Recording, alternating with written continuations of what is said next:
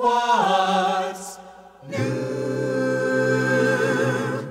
How is the world treating you? Speaking for Pastor Henry Harder and the Renewal Singers, I welcome you to What's New. My name is Ed Peters. We move on today to verses 1 to 13 of Matthew chapter 17. These verses deal with Matthew's account of the Transfiguration, and he writes as follows. 6 days later, Jesus took Peter, James, and his brother John to the top of a high and lonely hill, and as they watched, his appearance changed, so that his face shone like the sun, and his clothing became dazzling white. Suddenly, Moses and Elijah appeared and were talking with him. Peter blurted out, "Sir, it's wonderful that we can be here. If you want me to, I will make shelters, one for you, and one for Moses, and one for Elijah."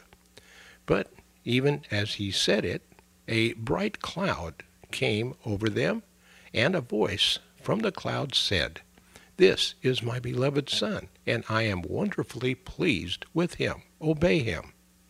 At this, the disciples fell face downward to the ground, terribly frightened. Jesus came over and touched them. "Get up," he said. "Don't be afraid." And when they looked, only Jesus was with them. As they were coming down the mountain, Jesus commanded them not to tell anyone what they had seen until after he had risen from the dead. His disciples asked, "Why do the Jewish leaders insist that Elijah must return before the Messiah comes?" Jesus replied, "They are right.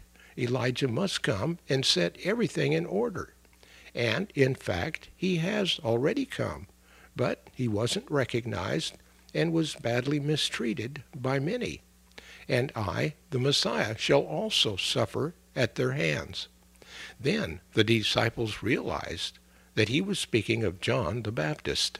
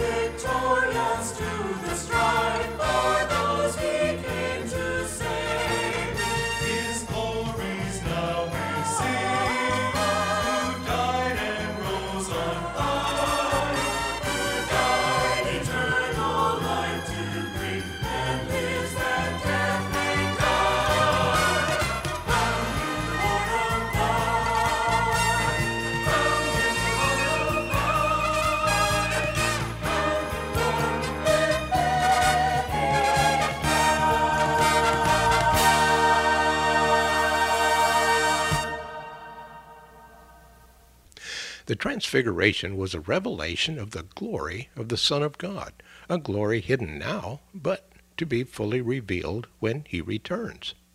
A confirmation of the difficult teaching given to the disciples at Caesarea Philippi, and a beneficial experience for the disciples who were discouraged after having been reminded so recently of the impending suffering and death of Jesus. Now, here with our study is Pastor Henry Harder.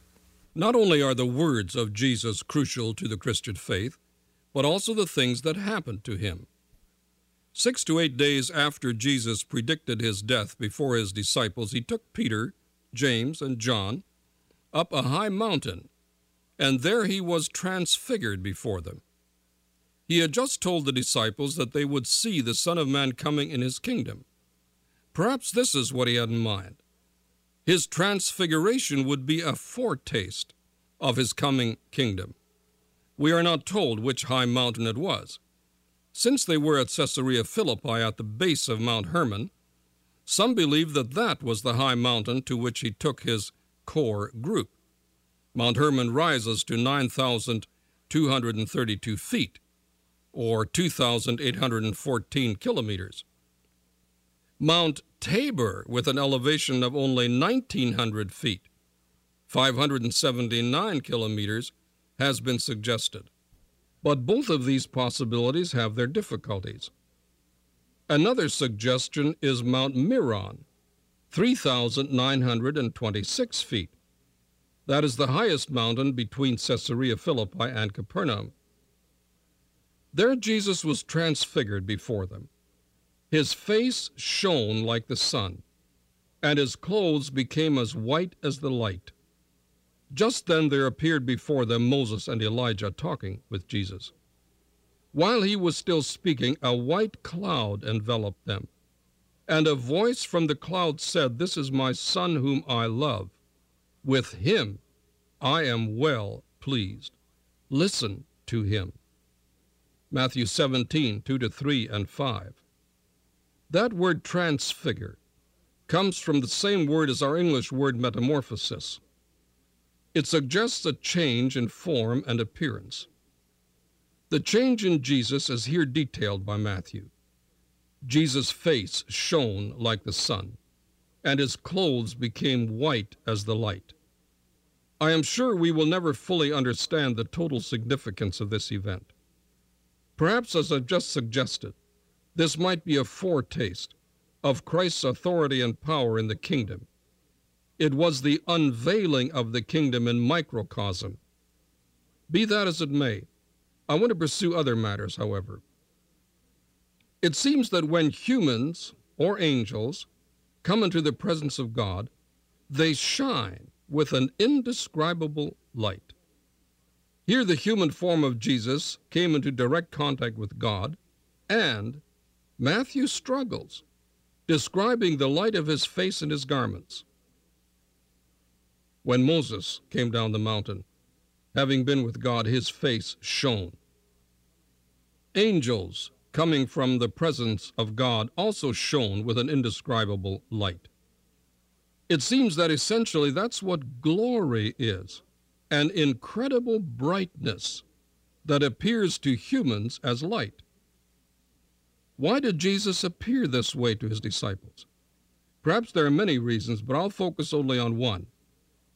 Perhaps this was a way of Jesus revealing to us humans what we will be like when we, as those who have the life of Christ, shall be like when we enter the presence of the Father. We too will be metamorphosized. This is what redeemed, perfect humanity will come to. Our bodies will be changed at the rapture of the church, at the return of Jesus for his own. We shall be conformed to the image of the body of the glory of Jesus Christ. Here these disciples saw what Jesus would be like in glory. Here was the perfect human, the Son of Man, in God's presence, with inherent, incredible, indescribable light emanating from him. John, in the book called Revelation, wrote that Christ will give us light. We will shine in that next dimension. Of course, God is light, and we will reflect him. But evidently, we will not only reflect the glory of God, but we will possess inherent light, just as Jesus did here when he was transfigured. Why Moses and Elijah appeared with Jesus isn't stated. Perhaps Moses represented the law and Elijah the prophets. Now, Peter suggests building booths, one for Jesus, one for Moses, one for Elijah. Now, what was that all about? I believe this to be a reference to the Feast of Booths or Tabernacles. That had historical as well as prophetic implications. The prophetic implication concerns the coming kingdom of Christ, when Israel will again celebrate freedom by reenacting this feast. In view of Jesus' words just preceding chapter 17, and since there were no chapter divisions in the original, perhaps Peter was impressed by the beginning of the kingdom and was ready to keep the eschatological Feast of Booths. They didn't build them, of course. Characteristic of impetuous Peter, he spoke too soon. However, when he later wrote these two epistles, when he had time to think, the impact that this mountain experience left upon him was clearly tremendous. Now, coming down the mountain, the disciples remembered what the prophet stated, that Elijah must return and prepare the way for the Messiah. If Jesus was the Messiah, and if these disciples had just witnessed his coming kingdom in microcosm on the mountain, then where was Elijah? So Jesus identified John the Baptist as the one who came in the spirit and power of Elijah. And had the people accepted Jesus as king, no doubt John would have fulfilled this prophecy about Elijah. If there had been any doubt in the minds of the disciples concerning Jesus, surely they were all gone now. They had seen him as the God he was, in all his divine glory, and they had heard God the Father himself witness to the deity of Jesus. Kings and queens and beggar men, presidents and servants, the people of all nations will gather on the day. We will kneel before the King, none will be observers. We will lift our voices, together we will sing. He's the King, and he will reign forever. He's the King, and we will sing his praise. King of kings and Lord of lords forever. Jesus is the King. Armies march with burdens heavy, rushing to the battle. The battle that is over before it has begun. Arms and guns and blades of steel, they will have no power. As soldiers lay their weapons down, the King of Kings has come. He's the King, and he will reign forever. He's the King, and we will sing his praise. King of kings and Lord of lords forever. Jesus is the King. Hallelujah to the King, he is our salvation. Master of the universe, King of all creation. He's the King, and he will reign forever. He's the King, and we will sing his praise. King of kings and Lord of lords forever. Jesus is the King. He's the King.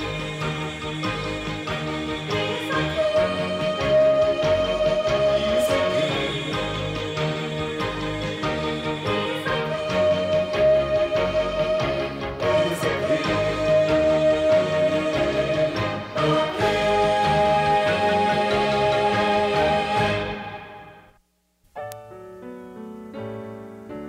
What's New is a radio production of Creative Encounters. Our mailing address is Post Office Box 848, Shafter, California, 93263, USA.